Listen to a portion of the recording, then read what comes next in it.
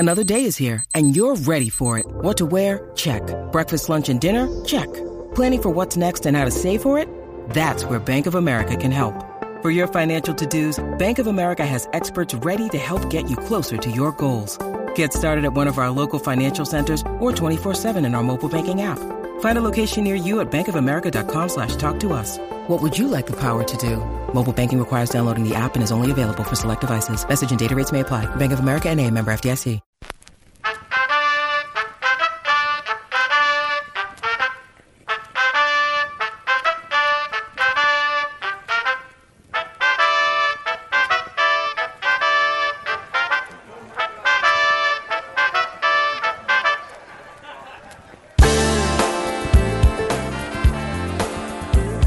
Welcome back to Ball Don't Lie right here on 104.9 The Horn. We are looking live, ladies and gentlemen, at one of my favorite places. I'm sure it's one of your favorite places, too. We're hanging out here at Twin Peaks, the Stastny location. There's a Twin Peaks near you, but if you're in the neighborhood of the Stastny location, come on out and hang out with us. We'll be out here till 6:30. But if you're in Round Rock or in San Marcos, hell, go to the Twin Peaks near you. Get the weekend started the right way. It is 512 Friday right here on Ball Don't Lie. We play jams from local bands and artists that you can catch live right here in the ATX. Who are we jamming right now, Patrick? This is the Groove Line Horns. Remember I told you about these guys. They were in that Matthew McConaughey video. Yeah, that's right. Yeah, but these guys play every Tuesday night over at Seaboys on Congress. If you ever want to go check them out. This is kind of what they do. Got Trey God the MC putting some verses on it. I like it. And my man Patrick always keeping you in the know. And also, in case you need to know about these locations that he's listing for 512 Friday, go to hornfm.com. You can catch up with them right there. He lists them all for you. He's always working hard. I don't know where he finds the time, honestly. And we always appreciate his efforts. All right. You can always hit us up. Obviously, Specs text line, not the way to go for us today. We're on the road amongst the people. But you can hit us up via Twitter. I'm at Rod Babers in the Twitterverse. My man Harge at Hardball Harge in the Twitterverse. Patrick Davis back at the ARN compound holding it down, and you can reach out to him at It's Patrick Davis in the Twitterverse, at It's Patrick Davis in the Twitterverse. All right, Harge, you actually wanted to get into a couple of topics here talking about Texas and Kansas as well, even relating to the sound that we have from Sark from the Zoom availability. You want to get into the culture? Yeah. Because this is a culture win. Yeah, this is you know what? I'm thinking positive. It's a culture game, opportunity for a culture win. I like that. But I already said it's a win. But it is. It's a test for the culture. Yeah, absolutely. This is one of those things where you're looking at the performance of last week. You're coming off of a high in a big game. And then you come back and you, let's be honest, you lay an egg on a dud out there. Come on now. And now you're getting ready to go on the road to a team that beat you last year and kind of changed the momentum of their program. Yes, they did. And then left a little bit of egg on the face of this program. So everybody's trying to figure out what's next. And so he was asked at the presser yesterday about the big picture message and what is he relaying to the team and what can they expect moving forward. Well, I don't know if it's sometimes what we say in our team meeting is for us, but the reality of it is this. We have an opportunity. If we can win our final two games, there's an opportunity there that presents where we could be in the Big 12 championship game. So I like to do that with the guys because I don't like them to act like I'm not aware of what's happening. We're aware and I'm transparent with them. But then I turn right around and I drill right down to what's the most important thing, and that's this week's game.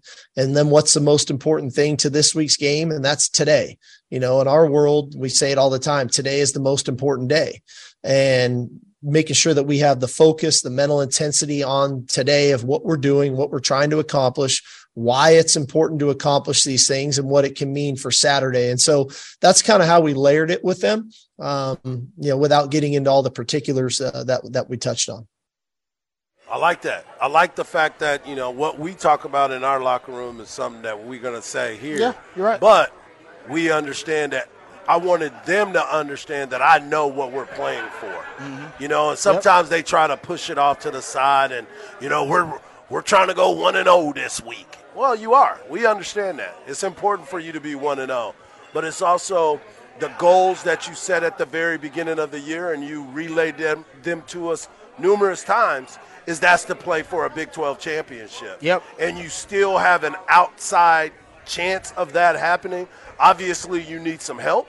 But the most important thing you need to do is win the next 2 ball games. Damn right. That's the only way you could even be in the consideration for being in the Big 12 championship. So him talking to his team, relaying that message, I thought was very important. No, you're right. I mean, I'm glad that Sark's like, hey, man, there are certain things that are discussed just for us, obviously. And what I do appreciate about Sark is that he is pretty open and forthcoming about stuff, almost to a fault, you can argue. Right. The players-only meeting stuff and something ends up kind of, we throw it back in his face as members of the media. But I like the fact that he is pretty open. You ask him a question, he's going to give you a thoughtful answer. Yes. He'll give you a thoughtful answer. We may not like it, but it's a thoughtful answer, and I think it's an honest answer, too. Yep. And I like that he's like, hey, man, you know what? That's not for you. Because I think they had another players-only meeting. But I think because we've mocked so many of them. Yeah, it's not getting out. They ain't getting out. I think quit telling these people out here about our players-only meetings. Yep. Don't even worry about it. Because Jay Witt. In-house. Remember last time they were both unsolicited. Yes. Sark told us about the first one, unsolicited, because he was really proud of the guys. He was like, I'm so proud of him. Yep. Because they decided, no, unacceptable. I didn't have to call them together. I heard about, players-only meeting, coach. We're doing it right now. Sense of urgency. Got off the plane, started hearing about, we got to get it straight. On the trip back, you started hearing, hey, we having a players-only meeting. Rojo was the one that was throwing it out there. We got to get this ish together. This ain't happening. Off the rip. And they fixed it, right? They at the West Virginia game after that, the Oklahoma game, the Iowa State game. Then you have another setback. All right, just call that a setback when you lost to Oklahoma State. Another players-only meeting. Yep. And Jay Witt told us about that one. I bet they had another one, but he's like, nah, you're not going to hear about this one.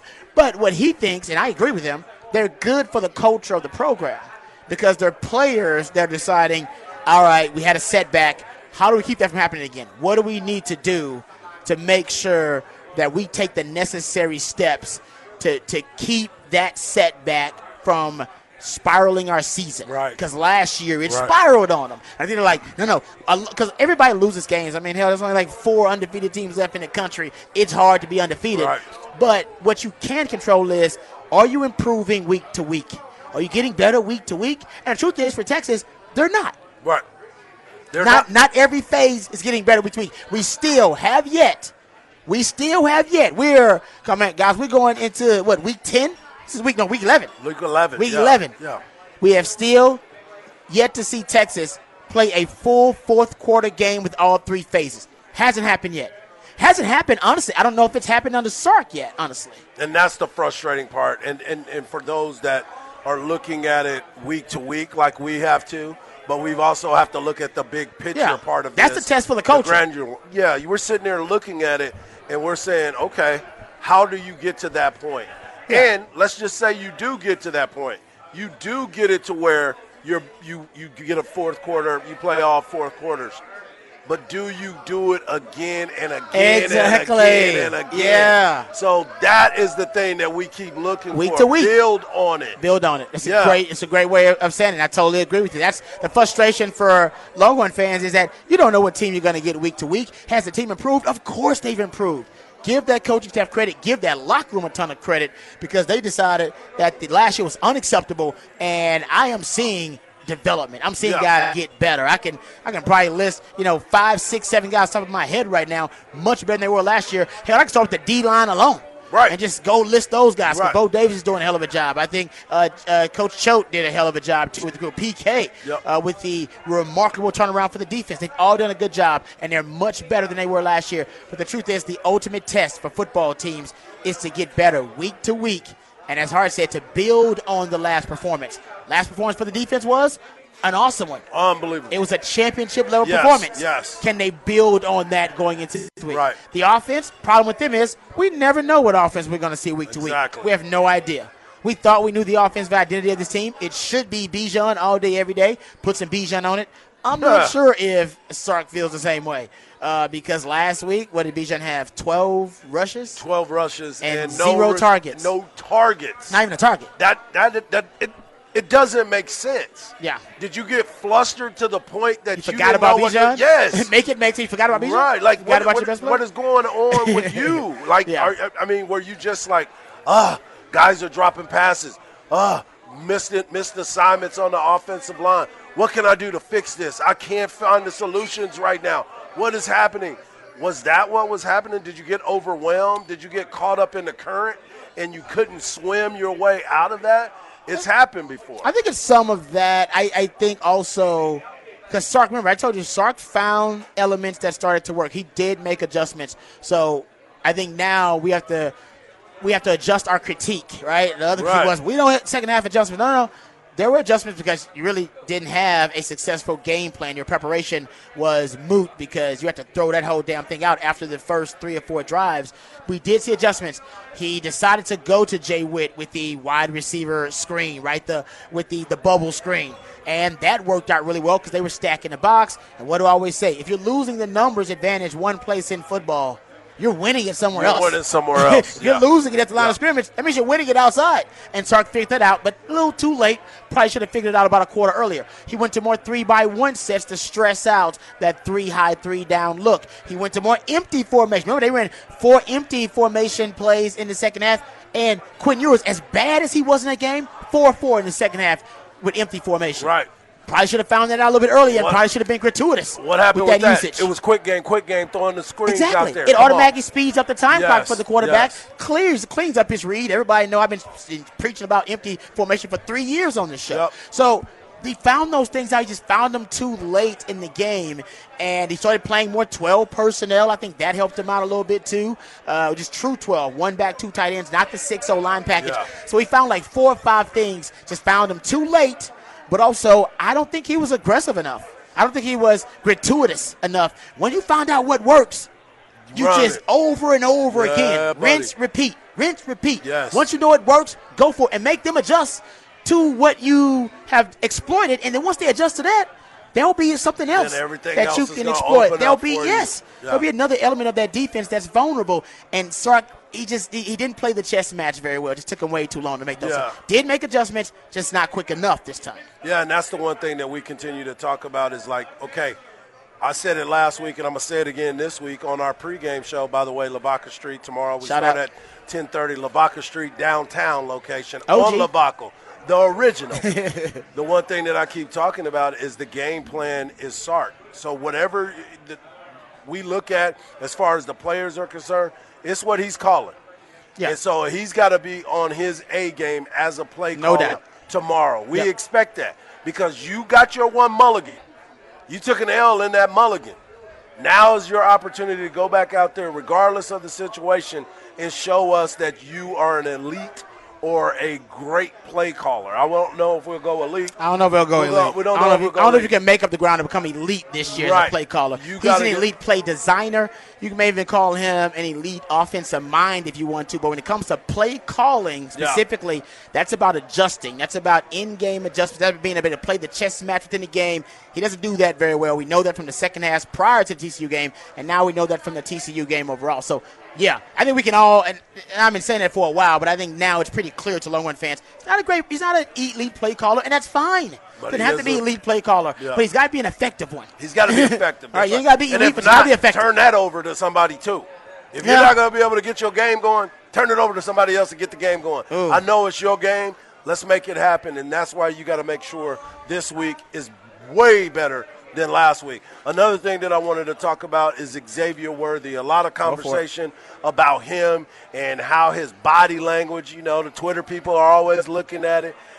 Xavier Worthy we could consider him an elite player in this league. We said he was probably but he's not, number one. I will admit he's not playing like that right now. Exactly. I'll admit he's not playing like that right now. He's not. And that was one of the questions that was asked. He's regressing, and that's on Brennan Marion. I love Brennan Marion. Yep. But that's on Brennan Marion. We're watching Texas' best receiver regress. And I want that guy here. That we expect. I love me some Brennan Marion more than anybody on this campus. I wanted him here 4 years ago to coach for Tom Herman.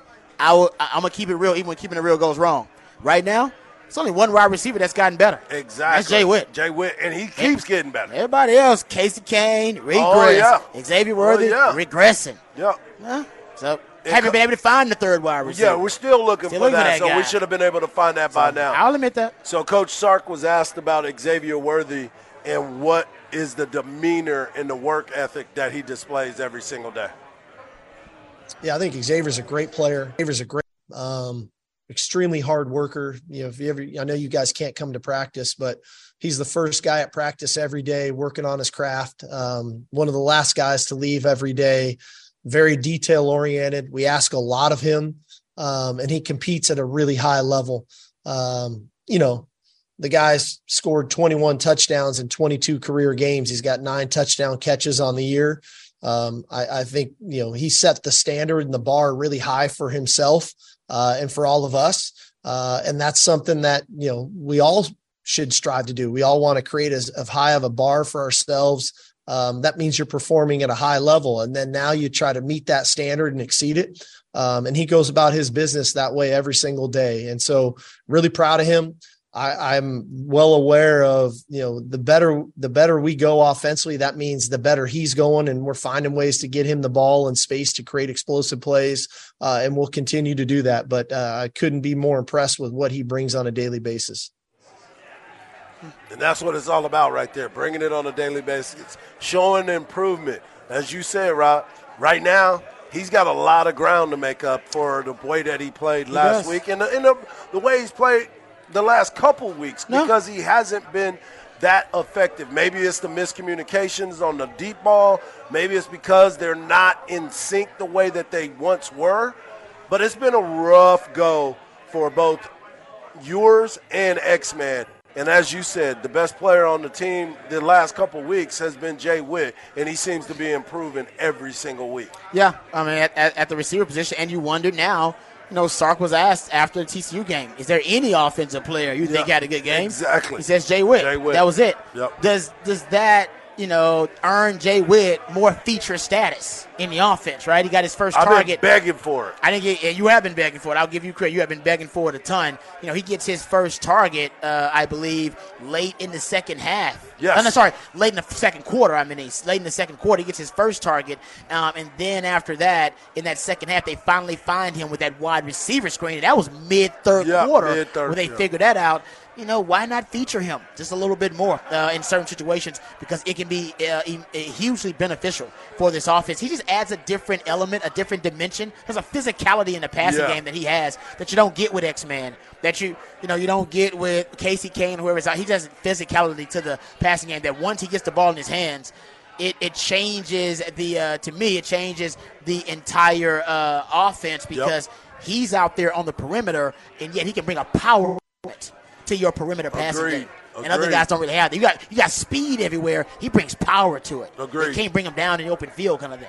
I love it. Yeah. So hopefully he'll be a part of it. And if Jay Witt's involved in the offense, you know what? I'll get into that in Rod's round today, because I think that actually is key. I can kind of build on what you've been suggesting, Harsh, for like a couple of weeks now, that they involve Jay Witt more in the offense. And I think that actually would fit into my suggestion as to how Sark can get Quinn Ewers in a groove and in a rhythm early on. Come on with it. Come on with it. Which is what you want to do. So we'll do that coming up in Rod's round today. Before we do that, though, let me tell you about my friends over at Steiner Ranch Steakhouse. Now, we all know that, Steiner Ranch Steakhouse is one of the best restaurants in Central Texas. You're talking about the best views, along with the most exquisite cuisine and the best service of any restaurant in Central Texas. And that's what I love about Steiner Ranch Steakhouse. What you may not know is that my friends at Steiner Ranch Steakhouse now are offering you a chance to bring Steiner Ranch Steakhouse home for the holidays. That's right, folks. Now, my friends at Steiner Ranch Steakhouse are giving you a chance to bring the fantastic, amazing dishes of Steiner Ranch Steakhouse home for the holidays. And all you got to do, folks,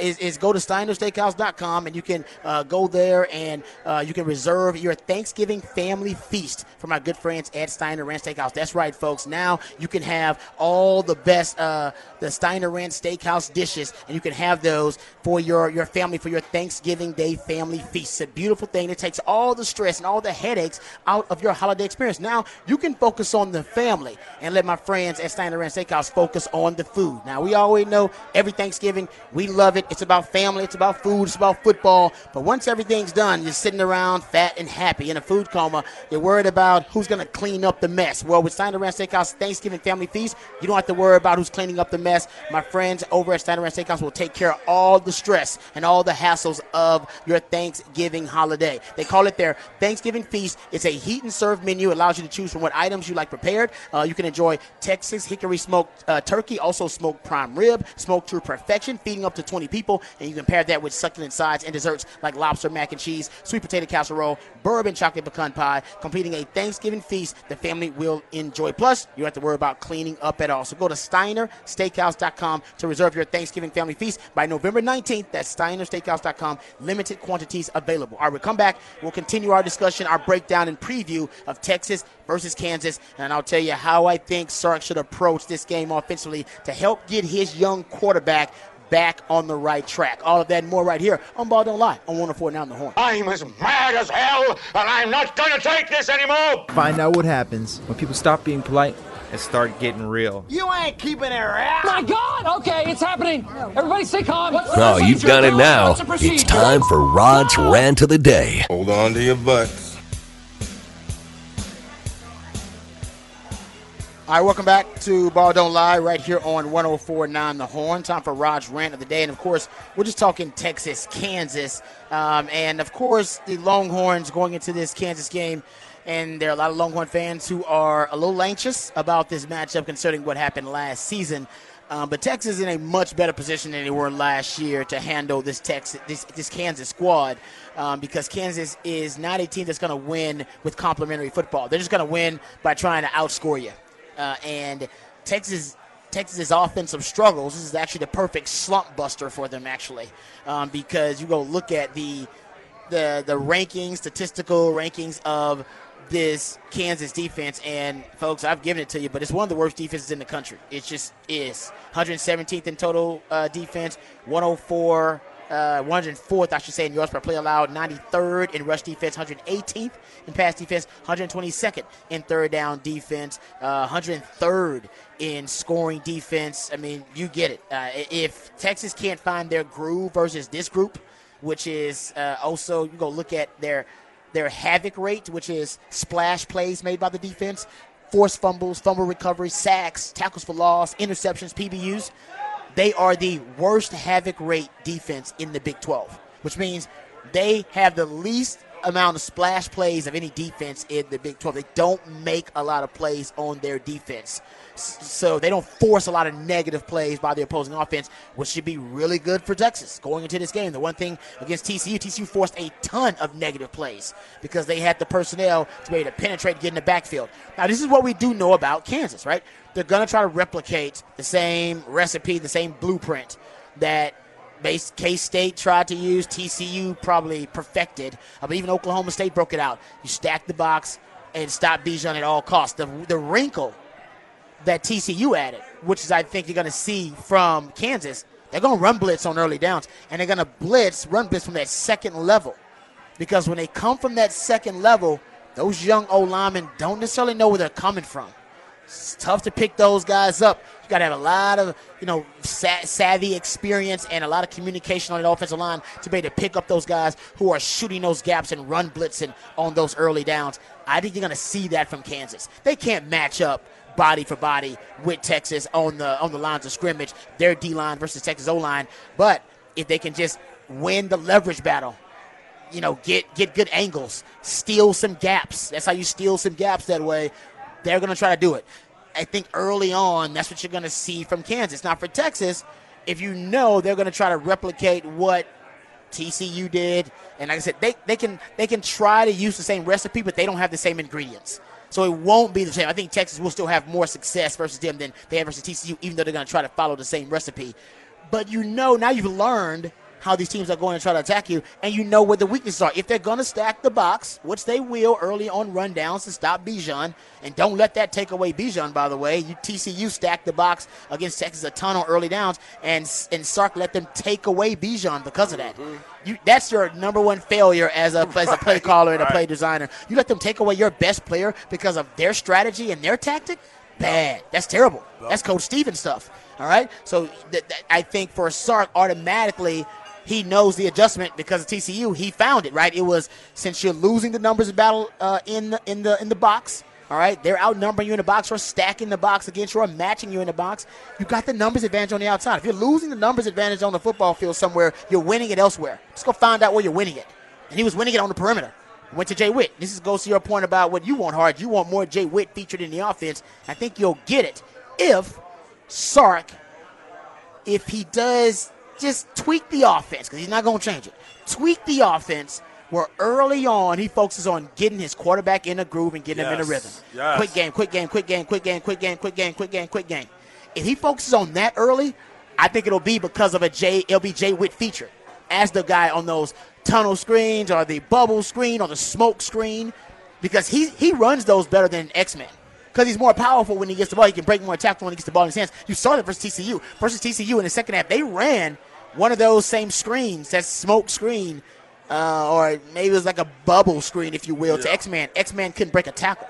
I'm not saying he doesn't, but he couldn't break a tackle versus that team. He's not a running back. He's a wide receiver. Hell, Jay Witt, he was at home. Yeah. He was like, oh, this is easy. I got that footwork. One-on-one ain't none. What? Exactly. Yeah. And I think for Sark, recognize that if they stack that box, you already know your easy adjustment, because that's the same adjustment you made, maybe a little too late, same adjustment that was made in that game for TCU. Also, adjustment they made, Harge, going back to your Jay Witt point, some of those wide receiver screens for Jay Witt were RPOs.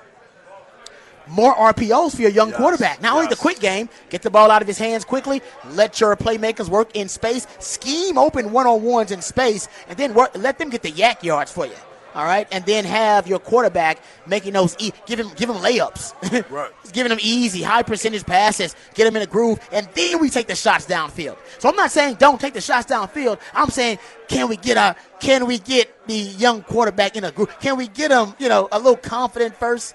Can we get him in a rhythm first? Yes. All right. Can we ease our way into this thing? Sark just wants to just go all in, all gas, no break. No, I want to ease into it a little bit.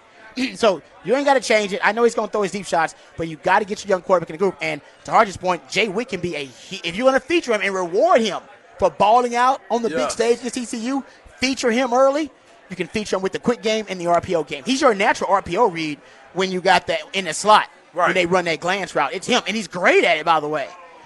I expect to see it in this matchup. And by the way, the RPO is just a combination of the quick game and the run game. This is an amalgamation of the two. And like you said, you're still going to get your opportunities to take your shots down the field, because what's going to end up happening, everybody's going to have to come up because they have to respect you. Yeah, and plus you slather in this game plan in Bijan. Right. We know that. Right. You got 2 true road wins in your tenure here at Texas, and both of those games are the only 2 games where Bijan also, and it ain't no coincidence, also had at least 30 rushes in the game in his career at Texas. Come on, man. So if he don't have at least 30 rushes and you lose this game, you're going to be Coach Steven for the rest of the season. Right. Not give you Sark back. Yeah, you'll be Coach Steven for the rest of the season. You've been stripped of your Sarkness. We stripped you of your Sarkness. I'm serious. Because that's so easy, right? Yeah. Too easy. You just had a game coming off, a game where you didn't target Bijan at all, and he had 12 touches in the biggest game of the season. You got 2 true road wins in your tenure here at Texas. Those are also, coincidentally, the only 2 games in Bijan's career where he had at least 30 rushes in the game. It ain't rocket science, man. Right. It ain't rocket science. This is easy. You give it to Bijan at least 30 times, and I'll give Rojo to some other 10 and get to 40 between the two of them. But we're talking about, and you're going to be in cold weather where there's going to be wind.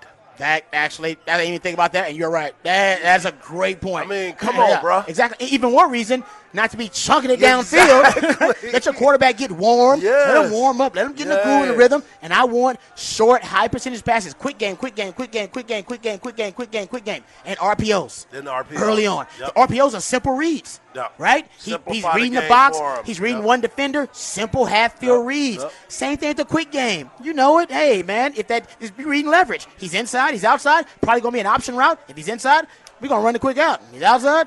Probably going to run the slant. Yep. I mean, let's get the quick game going and encourage your quarterback to take the check down. Agreed. A 4 or 5 yard pickup by a Bijan in the flat, I'll take that all day, every day, and twice on Sunday. So, yes, he's going to take his deep shots because he's a big game hunter. But I would like early on, the quick game, the small game, and then we'll lure them into kind of a false sense of security. And then we'll take our deep shots later on in the game. Yep. So it's about when the deep shots come, not really and how they come, but not necessarily trying to decrease them, because that ain't happening. That's just Sark. Another thing, though, we talked about this, your young quarterback, right? He is struggling right now. We know he's got a ton of upside. I mean, you compare him to Jeff George, and we played a cut from Trent Dilfer yesterday. Same comparison. Yeah. He said he's Jeff George. He said he is a once in a generational arm talent. We're talking about this guy, arm talent comes along once every 50 years. Yep. That's what he's saying. But he also said, like I said, listen, just because you're well endowed don't mean you're a great lover. Right. I mean, it takes more than that. You got to worry about the footwork. Yeah. You got to worry about being leadership. Your poise in the pocket. Your accuracy is big. All these different things, right? Your football IQ. Huge part all these things play a huge part in whether you're going to be a great quarterback. Having a generational arm talent, that is something that everybody agrees on. Nobody disagrees with it. No. Is he going to be a generational quarterback talent? Right. Instead of just the arm talent. That's the key. And what Trent Dilfer said is, I want to see Quinn Ewers become obsessed with the boring, mundane details about quarterbacking. Yeah. The footwork, right? The most important part about it. Yeah, just the simple things, the little tiny things. But one thing, basically what we're looking for from Quinn, since he is struggling, like I said, the last 3 games, I should say, completing 45% of his passes, 4 touchdowns, 4 interceptions. You want to get him in a groove. You want easy completions. And I've been targeting this, or charting this, I should say, for a while. And the easiest completion in the Sark offense, I'll give you the easiest completion in a Sark offense is targets to motion. It's the easiest completion in a Sark offense. Yep. When Sark allows his players to target a player who is in motion at the time of the snap, or in motion at before the snap. So in motion at the time of the snap or before the snap. So a shift or a motion, and when he targets that player, he doesn't, the quarterback, targets that specific player that was in motion before or at the time of the snap, 83% completion percentage. Man. 83% completion percentage. Nearly 10 yards per attempt. So if I'm Sark in this matchup, I want to see him scheme open a lot of, targets to motion, right? Scheme it up. And I think the most he had was versus Alabama, actually, because that was a really elaborate, exotic game plan. Yeah. And he schemed open a lot of targets to motion. In this game, I'd like to see that because it's really tough for defenders to be able to win that leverage battle when you're targeting motion. And you can do it with a lot of different guys. And it almost helps your quick game, too, because usually, now, every now and then he'll target a motion guy deep. Usually it's X-Man. Yeah. For the most part, targets to motion are usually somewhere in a short to intermediate range. It's usually a short game, usually between 0 to 10 yards. Yeah. And that's why, 9.8 yards per attempt, like 14 yards. But you go look at the explosive play rate, the percentage of plays that result in a 15-plus yard gain when you're targeting motion, 29%. So you're at a 29% explosive play rate just when you target motion. I think that should be one of the keys in this game early on. RPO rates, quick game, targets to motion. Yeah. And you're talking about easy completions for a young quarterback early on. That's what I want to see from Sark. That's how you help him. We know you're going to slather the game plan in Bijan. We know that. Bijan's getting 30-some touches. So you ain't got to worry about the identity of the offense or if the offense gets off track. Bijan will keep it on track. What you're worried about now, how do I get my young quarterback confident and comfortable? Easy completions. Love it. That's how you do it. It ain't rocket science. It's written out for you. Yeah, I mean, like I said, and we got examples of it within this offense. I mean, there are tons of examples of him basically scheming up what I should say are, he calls them opportunity throws, but they're just easy completions for your quarterback. And in that last game, and I don't know if they'll start using it more, but I suggest they do. We don't know if Kansas is going to run any 3-high, 3-down. They don't run 3-high, 3-down, but considering it is the kryptonite, all right, for Coach Sark, and his teams are now, I think, averaging 25 points per game the last 2 years versus teams at major and minor in the 3-high, 3-down. If I was Kansas, I would break it out situationally. Why not? I'd break it out in third down. I'd break it out to try to confuse that young quarterback. So they should be ready for it. And if you're going to be ready for the 3-high, downs, keep in mind, and I just went and looked it up and did a little quick research, that empty formation, remember, you want to stress the 3-high, 3-down, force them to reveal or at least force them to reveal whatever coverage responsibility or landmark the defenders are going to be taking. And when you stress them formationally, they have to get to their coverage responsibility. They cannot afford to sacrifice their coverage responsibilities and landmarks for pre-snap disguise. They won't do it. It won't ever happen. The last game, Quinn Ewers, who's been struggling, right? The last 2-3 weeks been struggling. He was 4 of 6 in empty formation for 51 yards, and he had 3 first downs. Versus K-State, 1 of 2 for 18 yards and a first down. They're not using it a lot, but it's really effective versus the 3 high 3 down. So last 2 weeks, you've been facing 3 high 3 down teams, and you're completing nearly 63% of your passes in empty formation for a little over 7.5 yards per attempt. But here's the key, though. 44% first down or touchdown rate and a 22% explosive play rate. And by the way, they do have a rush out of it, too. So you're getting explosive chunk yardage plays out of it, and your quarterback is comfortable in empty because it cleans up his pre-snap read, makes it really easy for him, and there is no pre-snap disguise when you're facing empty as a defender. That's it. You're playing what you're playing. Yeah, you see it all the way. And you go with God. Yep. You let go and let God. That's the way it goes. So I would expect maybe a little bit more empty, even if they don't play 3 high 3 down. Seems to clean things up for a young quarterback like Quinn Ewers. Yep. Okay, we'll come back. We'll get into another off the record on the other side. We're live from the Twin Peaks, the Stastny location. Come out here and join us. We got 2 more segments. Got the next segment, and then we got 1 more. And then we give you up to the flex. Still got time to get the weekend started right here at Twin Peaks, right here on Ball Don't Lie on 104.9 The Horn.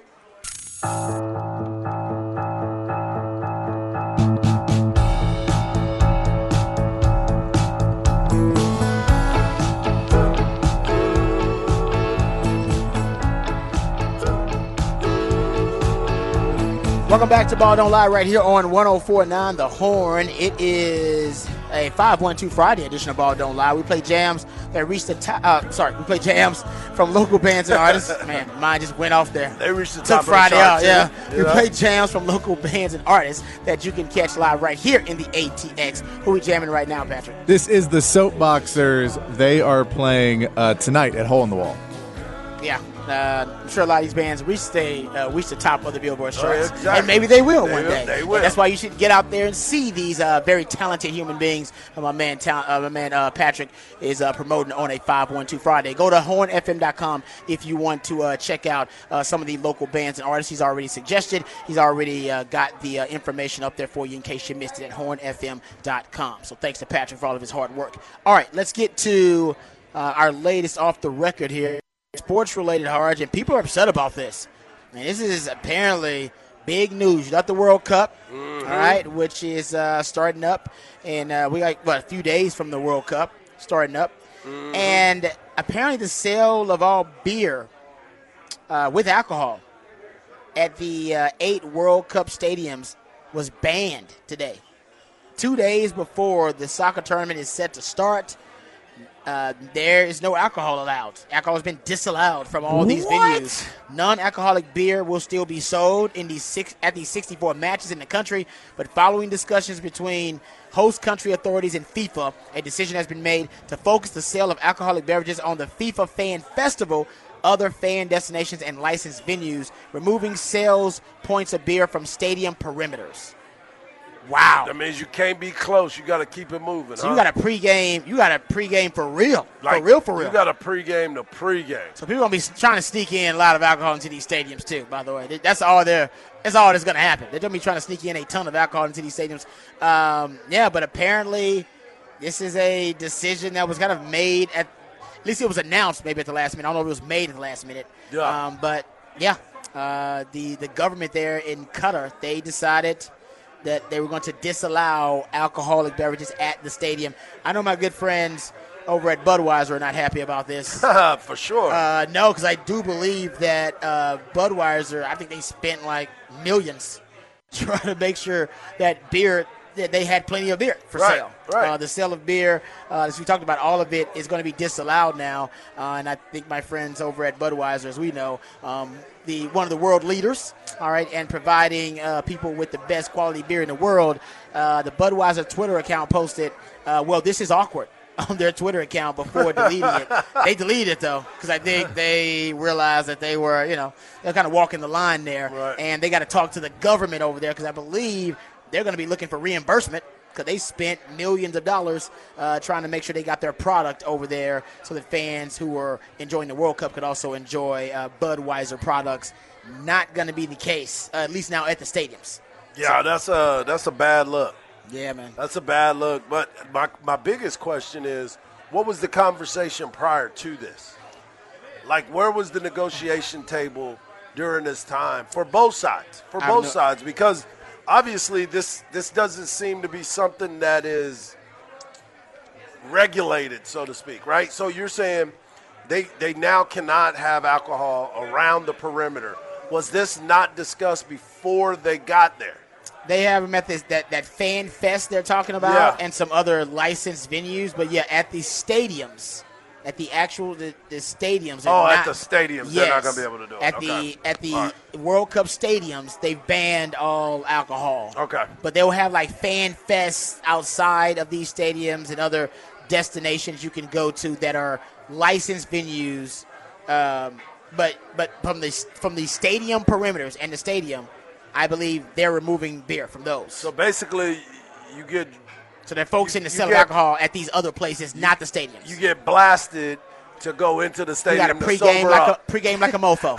You got to pregame like a mofo. So by the time the game is over, you sober. Which honestly, it encourages binge drinking, right? Right. We all have witnessed that at college. Oh, my goodness. When they disallowed, when they didn't allow alcohol in the stadiums, people start binge drinking. You don't want that either. Yeah. And you don't want to be breaking laws in other countries. We know that too. Right? Especially when you don't necessarily know the laws in those other countries. Exactly. And you don't want to be breaking no laws over there. So that's obviously a very touchy subject for all the World Cup fans out there. But how do you think? Is your wife excited? Your wife's a big soccer fan. Yeah, big soccer fan, but I mean, does she think that she's going to have plenty of beer. Does she think our men going to be all right? No, they're not excited about our men. They're not excited about our men? No. They're the youngest team, I think, in the World Cup. I'm excited about them because they are young. They're young. Yeah, you know what I'm saying? Because that energy is going to be a little bit different. They're going to be more aggressive. They're going to take more risk. But, like anything else, this is the time where you can't have slip-ups. No. And inexperience is not necessarily a good thing in the World Cup. Yeah, no doubt. I don't know if that's necessarily an advantage for them. But we'll see. I mean, a lot of people are excited about the youth just because they don't know a lot of these guys. They can make a name for themselves on the biggest stage in the world. Yeah, you kind of want to be in the middle of the age group, right? Yeah, you want some experience. These guys don't have very little, if any. Right. All right, we'll come back. We'll get our last segment in. We'll talk about the Cowboys, their big game coming up versus the Minnesota Vikings. Throw in a little Texans conversation. They got a matchup versus the Commanders on the other side. And we'll get in some Texas Jayhawk conversation. All that and more right here on Ball Don't Lie on 104 Now the Horn.